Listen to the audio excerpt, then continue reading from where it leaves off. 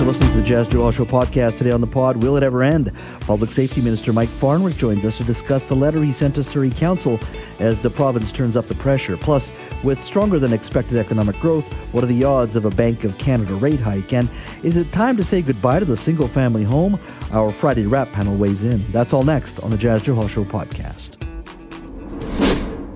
Yesterday on this show, we learned of the letter sent by BC Solicitor General to Surrey Council.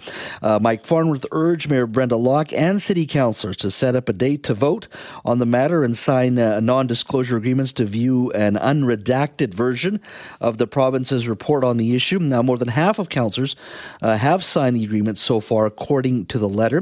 Mr. Farnworth also confirmed the province will provide the city's $150 million to ease the transition to SPS. Now, Mayor Brenda Locke responded soon after the letter was released. Take a listen.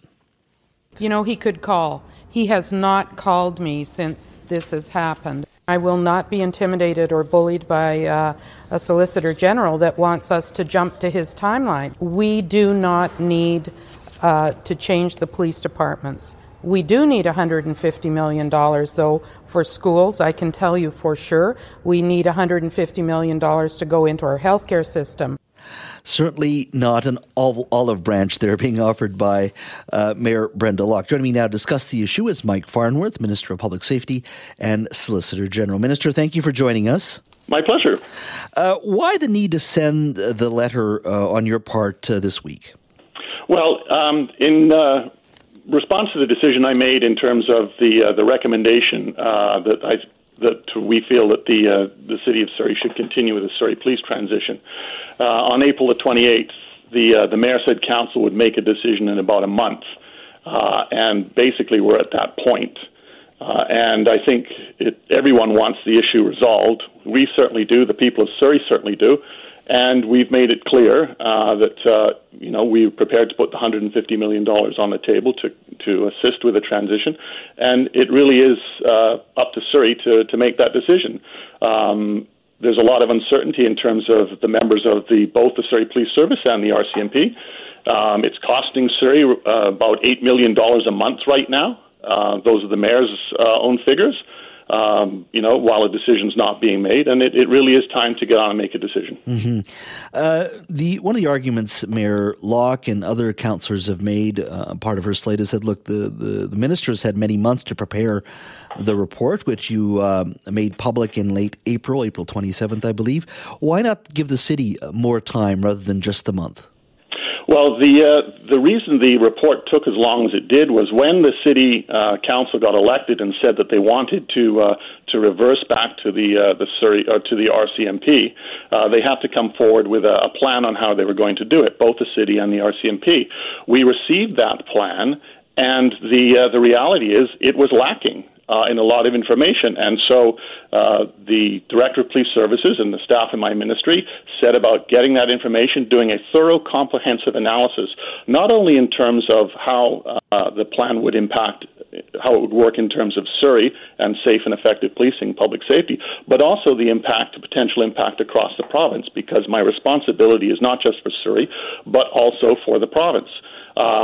That's why the time was, it took the time that it did to get that analysis done. What the City of Surrey has now is not only the report, and they've had that report now for some time, is they have the unredacted report, and now all 9 have now signed since the letter went yesterday, and that contains a lot of confidential RCMP information, and the Mayor's own words were, it'll take us a month to, we're going to make the decision. People want a decision. It's costing them $8 million a month right now without a decision. It's time to get on with it. Mm-hmm. So just to clarify with you, Minister, 9 city councillors have signed the NDA? Yes, that's what I was told just about an hour ago, that all of Council has now signed the non-disclosure agreement. So that includes the Mayor of Surrey, Brenda Locke. She has signed the NDA? That is correct. Okay. Do you have a deadline date in mind in regards to a drop-dead date? Like if you don't hear from Council for a while, it's been just over a month and a few days, but do you have a mental date saying July 1st, if I hear nothing, I'm going to move forward, perhaps towards another action because I have not heard back? I've heard that the mayor of Surrey apparently this morning said that she expects to have the matter resolved in a couple of weeks. And so I think, all of us want this resolved. The city of Surrey has the information. They've been dealing with this. They know how much it's costing them, by not making a decision. And so I expect them to be making a decision fairly soon. If the City of Surrey and Ms. Locke's Majority Council decide to remain with the RCMP, what are some of the concerns you have, number one, and what will they need to do to address some of those concerns for you to be comfortable to go with RCMP? Well, the letter outlines very clearly that if the City of Surrey decides to go back to the RCMP, first off, they have to abide by the 7 conditions that were contained in the report that was released back in April. And those are not negotiable. Those are requirements, and they are binding. So all of those conditions have to be met.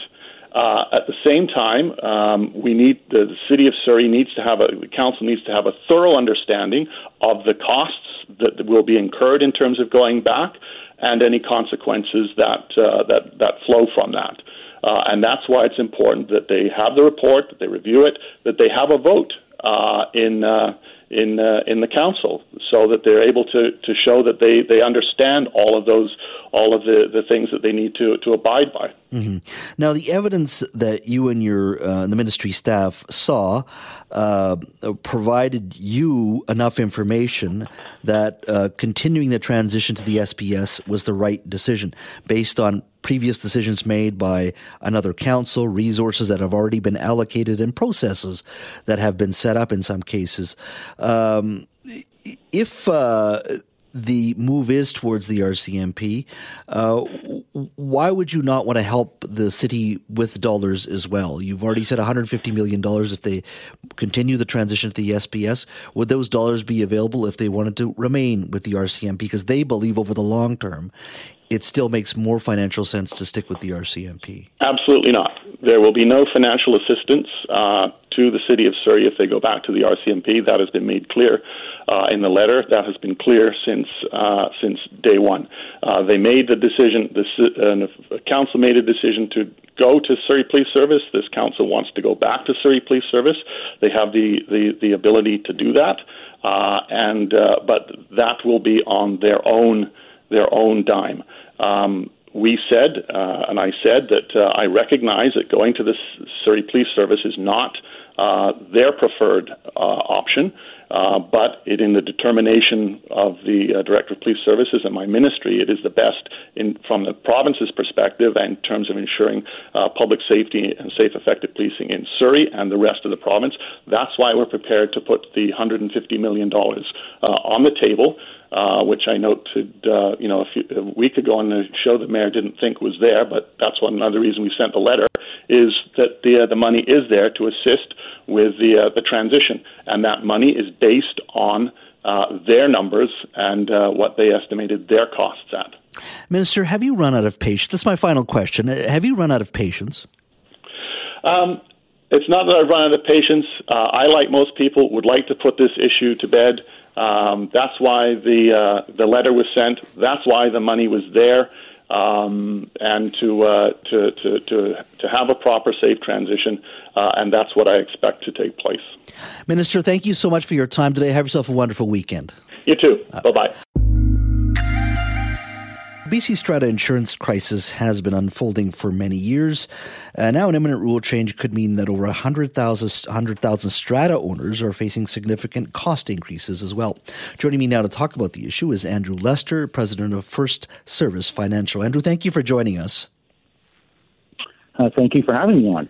So walk me through what the changes will look like as of July 1st and how they'll impact people. Yes, you see, First Service Financial owns a brokerage called FS Insurance Brokers, and we service clients for First Service Residential, one of the largest strata property manager brokers in British Columbia. And my team of local experts for the past decade has been supporting strata councils in the purchase of their insurance through education, risk management tools, and claims resources. And what's going to happen on July 1st is a result of the Insurance Council of British Columbia passing a rule not to allow common ownership companies from servicing clients in the insurance business. So after July 1st, our clients that we've been supporting for a decade are going to be facing a little bit of a crisis because the support structure is not there. How many customers does your company deal with? Over 600 strata properties. So that's about over 100,000 residents in Lower Mainland British Columbia. The common ownership rule that is being brought in, what was the concern or issue it was addressing here? Just the question is, it's just the fact that you've got two services being offered here, and it's a bit too inside baseball. It's a little too close that they want to separate those entities. That's a question that we've been asking for the past year and a half. We've been very transparent with our clients for a decade. We've been very upfront and disclosed our relationship, which is a common owner publicly traded company, a Canadian publicly traded company. And the issue they put forth is this conflict of interest, a perceived conflict of interest.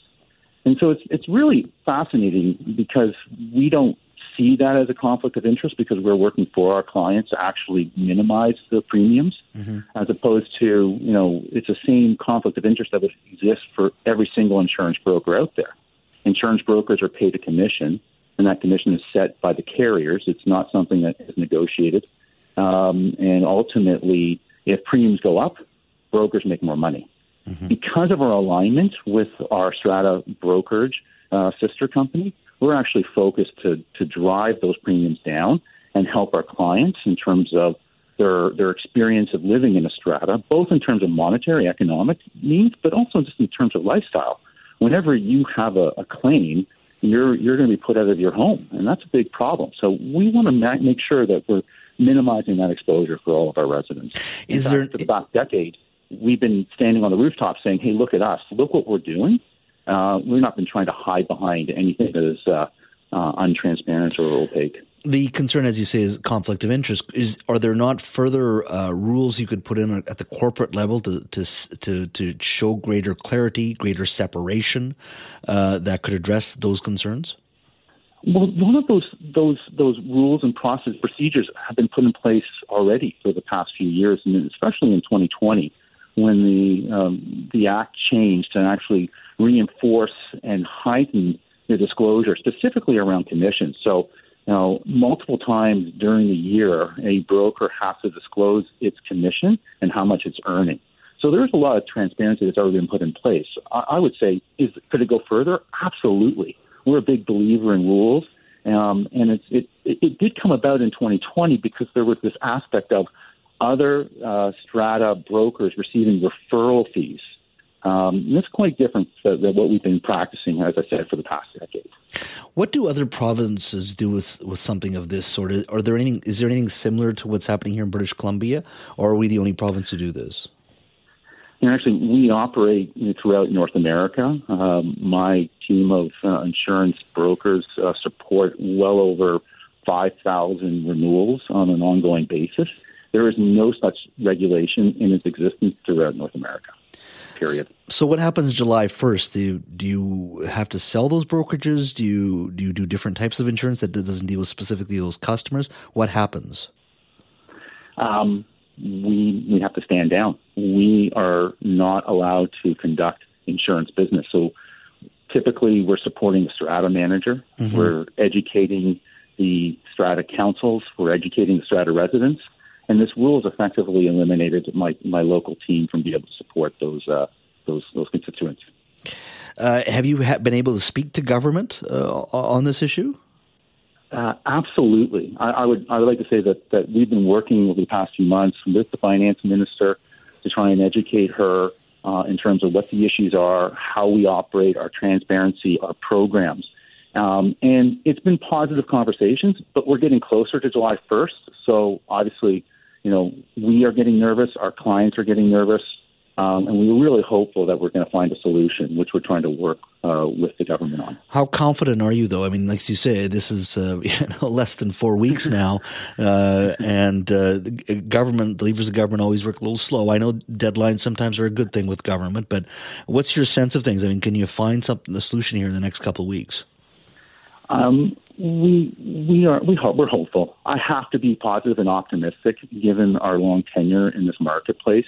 It's also, and I want to stress what we've done over this past decade and what the government and how we support them. And in 2020, there was the BCFSA report about the state of insurance in British Columbia. Mm-hmm. And there were some really, really good recommendations and direction that the province was going to take.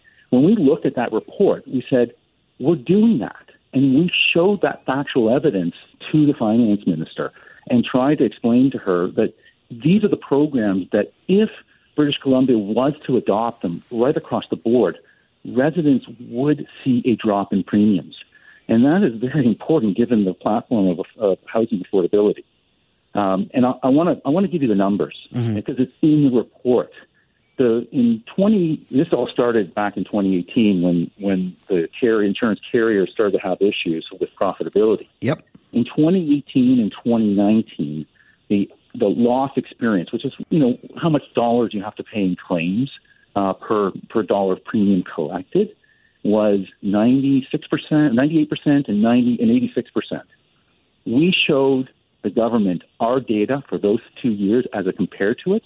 We were half. If your loss experience, just to translate that, if you have less accidents in your car premiums will go down. And the same thing's true for property insurance. Okay. So in this case, though, you're saying that it works because you're able to work with the various stratas, but the core concern here is eliminating conflict of interest, or the government's idea of the conflict of interest. And at this point, what you're saying is that it has been working, and the government right now, in your mind, hasn't been convinced or is slowly being convinced, and you've got about 3 weeks left, or you're going to have to shut down. That's right. Hopefully we're slowly convincing them. How the conflict of interest gets eliminated when you operate in a very transparent manner. So it goes back to what our principles are. Most brokers just show up at renewal, and that's when they present the price tag for the premium for the insurance package that the Strata Council has to renew.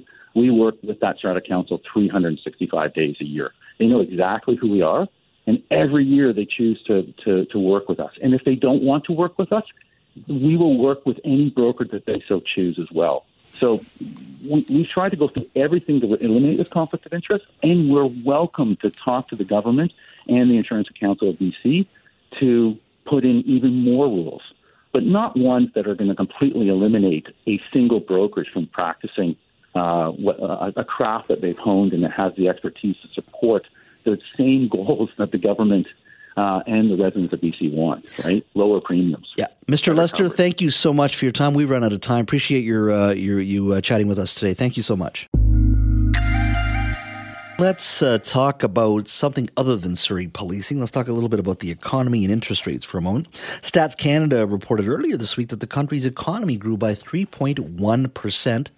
In the first quarter of 2023, beating StatCan's own 2.5% forecast.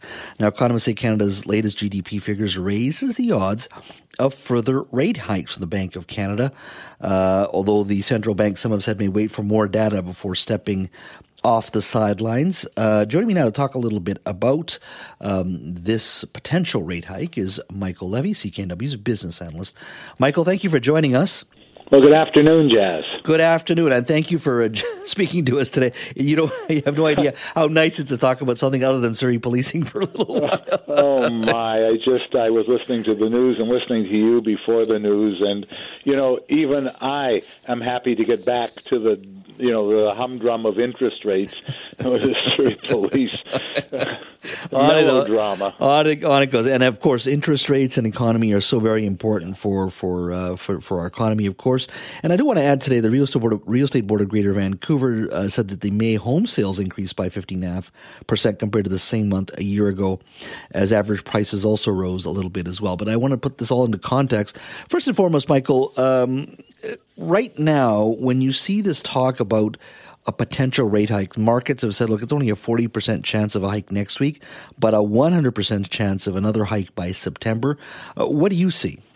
Well, isn't that funny, Jazz? And I mean, not funny, ha-ha. Isn't it funny? Because there is a chance of a rate hike next month, but some analysts are looking at maybe no rate hikes between now and the end of the year unless things really get out of hand. And my own read on it is the Bank of Canada does not want rates to go up because they are afraid that is going to make such a big difference in the working of the economy here in Canada. If the rates go up, mortgage rates go up, consumer loan rates go up, and that will have an immediate and definite impact on the stock market. So the U.S. and Canada are basically in lockstep in wanting to keep rates around this level and see if these higher rates are going to have impact as we make our way through the second half of the year. My thought is there could be one more. I'm still on the Bank of Canada's page of let the rates at 5 or 5.25% do their job, but if this continues to get out of hand, they're going to have to raise rates and then Katie bar the door, because we are going to get a downturn that is going to come, but you start raising rates into the specter of a downturn, and you can see stock markets in big trouble, and you can see employment in big trouble. So I think it's a real balancing act, and I think the wish is they won't have to, but if they do, it's going to be one and done unless they really are their feet are held to the fire by inflation. I mean, it's a beautiful day outside today. People are going to have a wonderful weekend, lots to do. But at its core, when you step away from sort of enjoying the spring and summer here in Vancouver, there's a lot of people and businesses are hurting right now with the rise of these rates occurring so quickly. Maybe my sense is wrong, but it seems to me that it masks a lot that's already happening behind the scenes, that people and businesses are struggling. They are struggling, and I can tell you something that I noticed, and my wife and I were talking about it, is if you go into sort of a mid to higher level restaurant. Now, the lower, the sort of mid to lower have raised their prices because minimum wage is going up, and cost of labor and wage increases definitively impact. But you get into a bit of the higher end restaurants, and the fact is they're holding their prices, Jazz, because they want to fill their restaurants, and even at the cost of profits, they're not going to become unprofitable. But some of the restaurants, the menus I've seen, haven't changed in the last 2 or 3 years. So I think it depends where you are in the spectrum. But I can tell you that wage costs are a killer. All you have to do is watch and listen to the news, and you can see the number of people that cater to the working class individual in British Columbia. They're they are closing their doors, they're shuttering their windows, and that's the balancing act that I was just talking to you about that the Bank of Canada has to play with. Mm-hmm. I was at a housing symposium in Maple Ridge a couple of days ago. I was moderating a conversation with for-profit developers and for the nonprofit sector as well.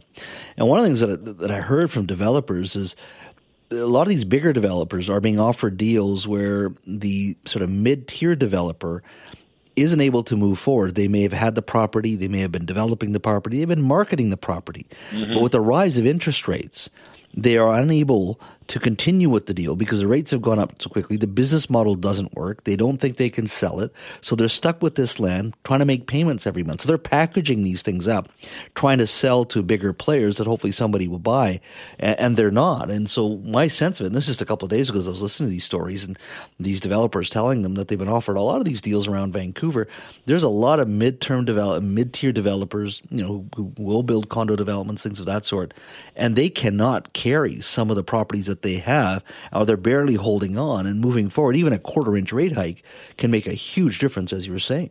Well, it does, and there's a lot of those developers funny you should talk about them, because I was also talking to some people about this who have they're permitted to go, but their costs have gone up so much that they can't afford to build on the property at the lines of credit they've got. So they're doing exactly what you're saying. They're either going out for further credit if they're credit worthy enough. Otherwise, they're trying to dispose of the property. And the fact is we need housing so badly, particularly in the lower mainland of British Columbia. It's such a shortage of housing. And the new permitting is coming in fast and furious because they're financing at rates like today, and they are going to be able to make that work. I was looking at one development, Jazz, out in Metrotown, and they're breaking ground on a 67-story high-rise that is going to be mid-level and a little higher people that are looking for housing. That is, wow, that's amazing. But my worry is that with the way the market is and fluctuating, it may challenge and make it difficult for folks to build sort of purpose-built rentals and those kinds of condominiums and apartments that we desperately need in our market. Michael, I'm just curious, what impact, if any, will the job numbers have in regards to the U.S.? They seem to be doing very well in that country. Canada seems to be doing okay as well. What does that tell you overall? Well, it tells me overall that the economy is reasonably healthy. We just started with 3.1% in the first quarter, annualized a rate of 3.1% gain. Well, in the U.S., their U.S. unemployment is at 3.7%. Now, that's up about 0.1% from what it was last month. But the fact is that they created 339,000 new jobs in May, and they upwardly revised March and April by 90,000. And don't think that next week on Friday, when the Canadian numbers come out, I don't understand why they weren't out today. The U.S. puts them out instantaneously. We sometimes lag. But next week, I think Canadian numbers are going to be very good also. Just look at the help wanted signs, and there is a shortage of labor. So I think that we're going to see very good employment numbers, but let those interest rates go up and start to take a bite out of businesses, and you can see a fast turn in the employment market or in employment. And that's what, going back to our original conversation, that's what everybody's worried about, is the fact is that we could see big problems in employment. And when that happens, shopping stops, stores get slower. So it's really a balancing situation right now. In regards to inflation, we certainly haven't beat it, but in your mind, we're heading in the right direction. We're doing okay? Yeah. Let me just give you, if I might, Jazz, this will just take a moment, but let's say a basket of goods cost $100 this month, and inflation went up by 9%. The rate of inflation went up by 9%. So that same basket of items of goods will cost $109, $100, 9%.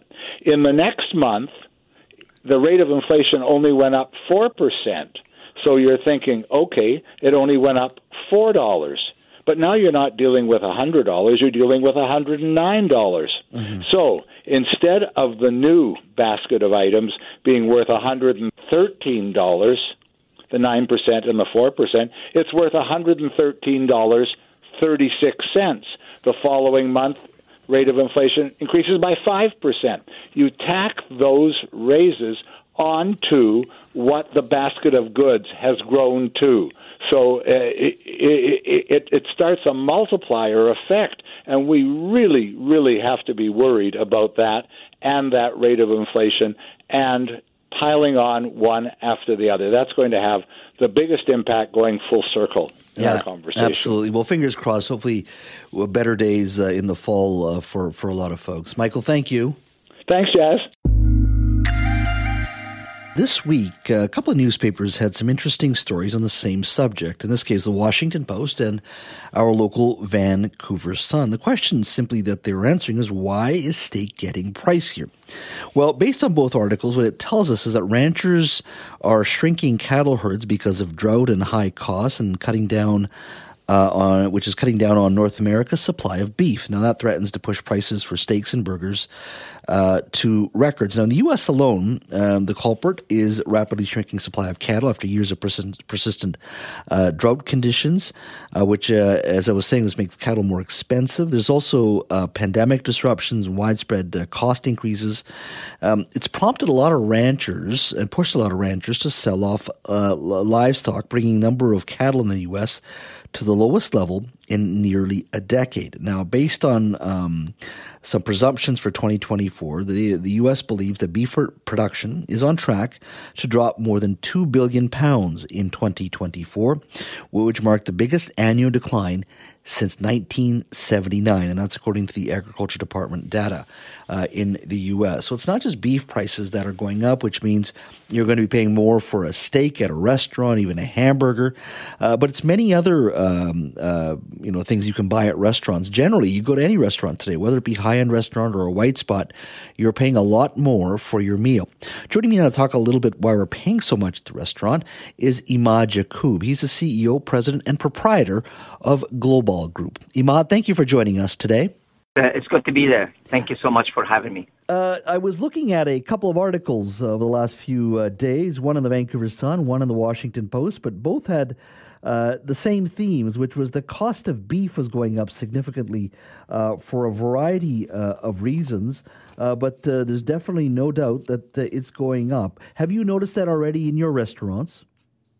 Oh, yeah. The prices is actually been shooting up this year, in the last year, in a way that it's not just is unsustainable, but it's wiping up bottom lines for lots of restaurateurs and lots of small businesses. As example, our beef prices up in the last 4 months about maybe 15 to 18%. Some of the other cuts are up about 24%. So to just make it easy for you, just for a restaurant to run their numbers correctly, if they were selling you a burger, let's say for $15, with that price increase, they should be selling you the burger for about $22 to $24. Now, restaurants are not going to do that because they know if the minute they do that, they're going to lose your business. So something has to give. So they end up taking one on the chin, hoping that the prices might go down and keep you as a customer. And do you have any sense that of whether or not that is? You said it's been there for a little while now. But do you see that perhaps easing into late into 2023, or is this something that's going to be persistent for a while? No, this is because it's a commodity. We kind of, us as a company, we're a lot bigger. So when we purchase, we buy commodities. So we kind of like secure our prices for the next 10 months to a year. The increase is going to stay with us for the next year. And we're taking a chance on that because now any other extra increase that's coming up in the next 6 months, we don't need to pay for it. But we know the reason we secure it because we committed to such a massive volume on that price just in case the price goes more up. Because you're going to get to a point where you're not going to be able to afford to take it on the chin. So the last solution you have to raise your pricing. But if you raise your price, customer might stop coming. Mm-hmm. So it's something that you have to kind of put your head down and just take it and hoping that everything will balance. And the issue overall with the restaurant industry, we're seeing the inflation easing, although it's not at the level that we want to see it at.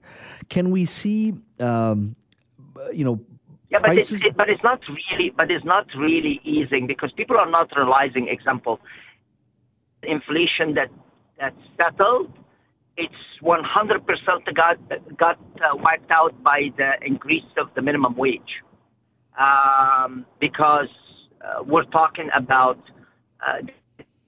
the minimum wage increase, 50% of minimum wage increase.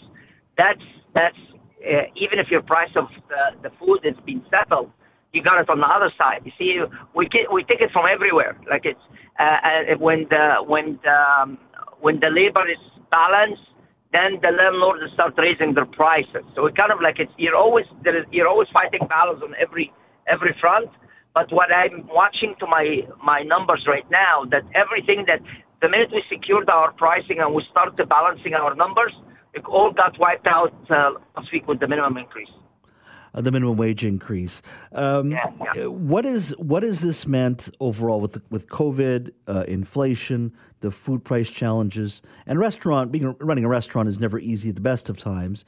What has been some of the permanent trends are you seeing in the restaurant industry today because of what all of that's transpired in regards to inflation, COVID?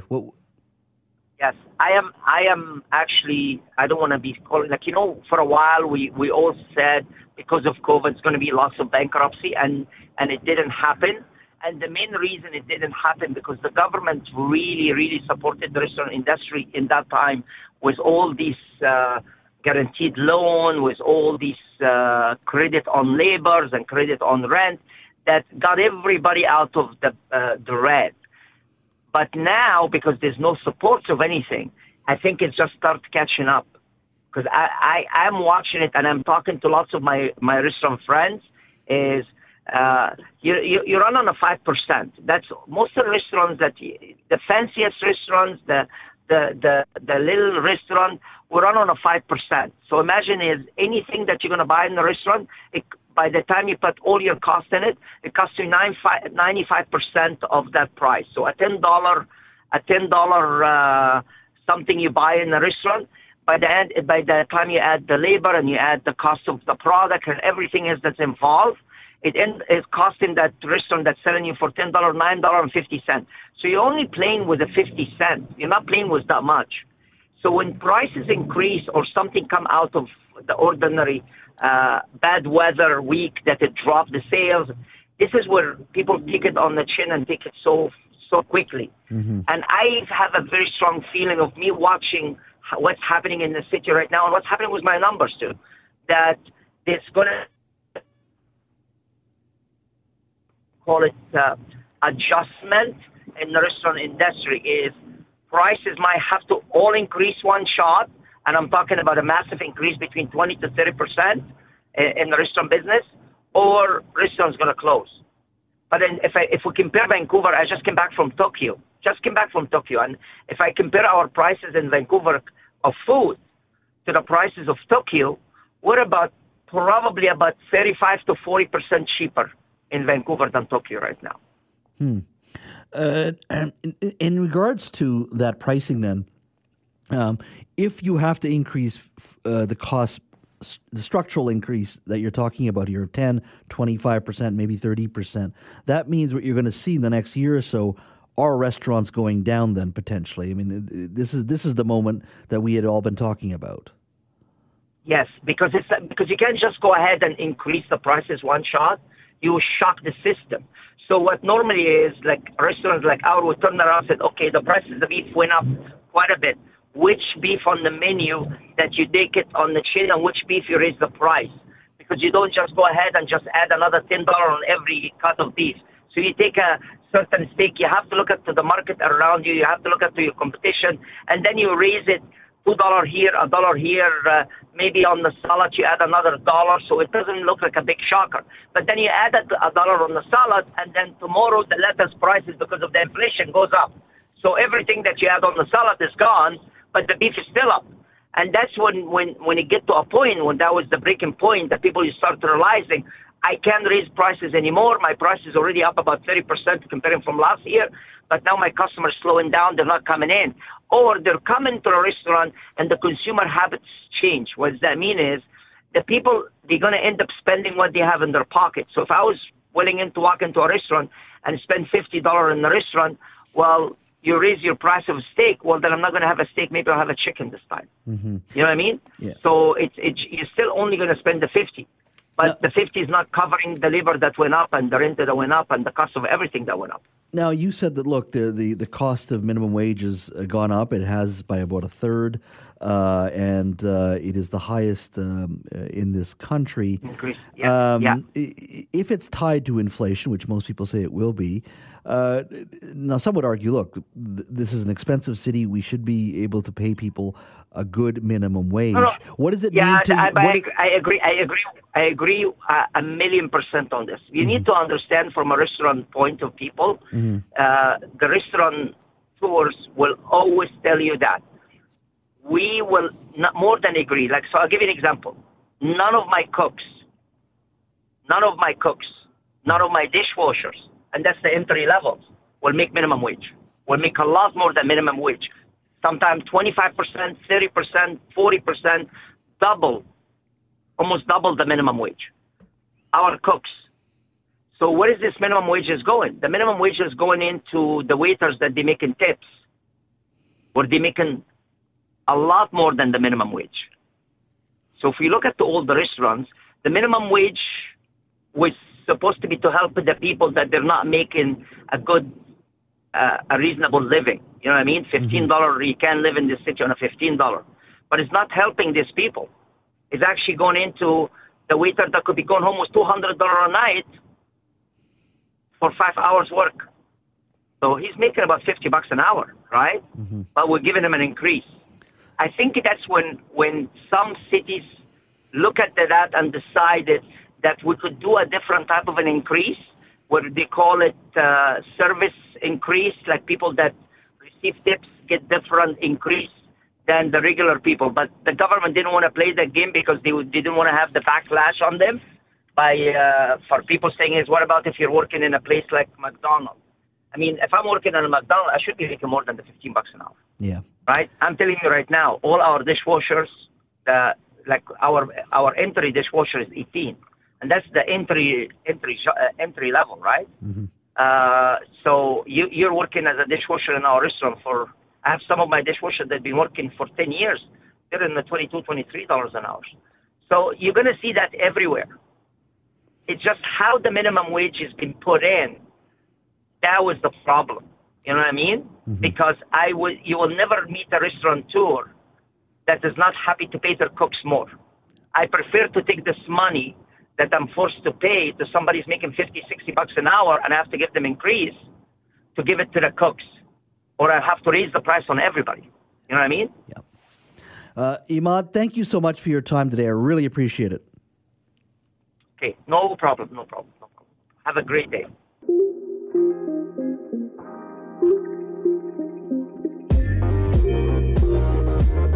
Thanks for listening to the Jazz Joe Hall Show podcast. Don't forget to subscribe to the show on Apple or Google Podcasts, Spotify, or wherever you get your podcasts. You can always listen to the Jazz Joe Hall Show live Monday to Friday from 3 to 6 p.m. on 980 CKNW, and connect with me on Twitter at Jazz Joe Hall BC. Talk to you next time.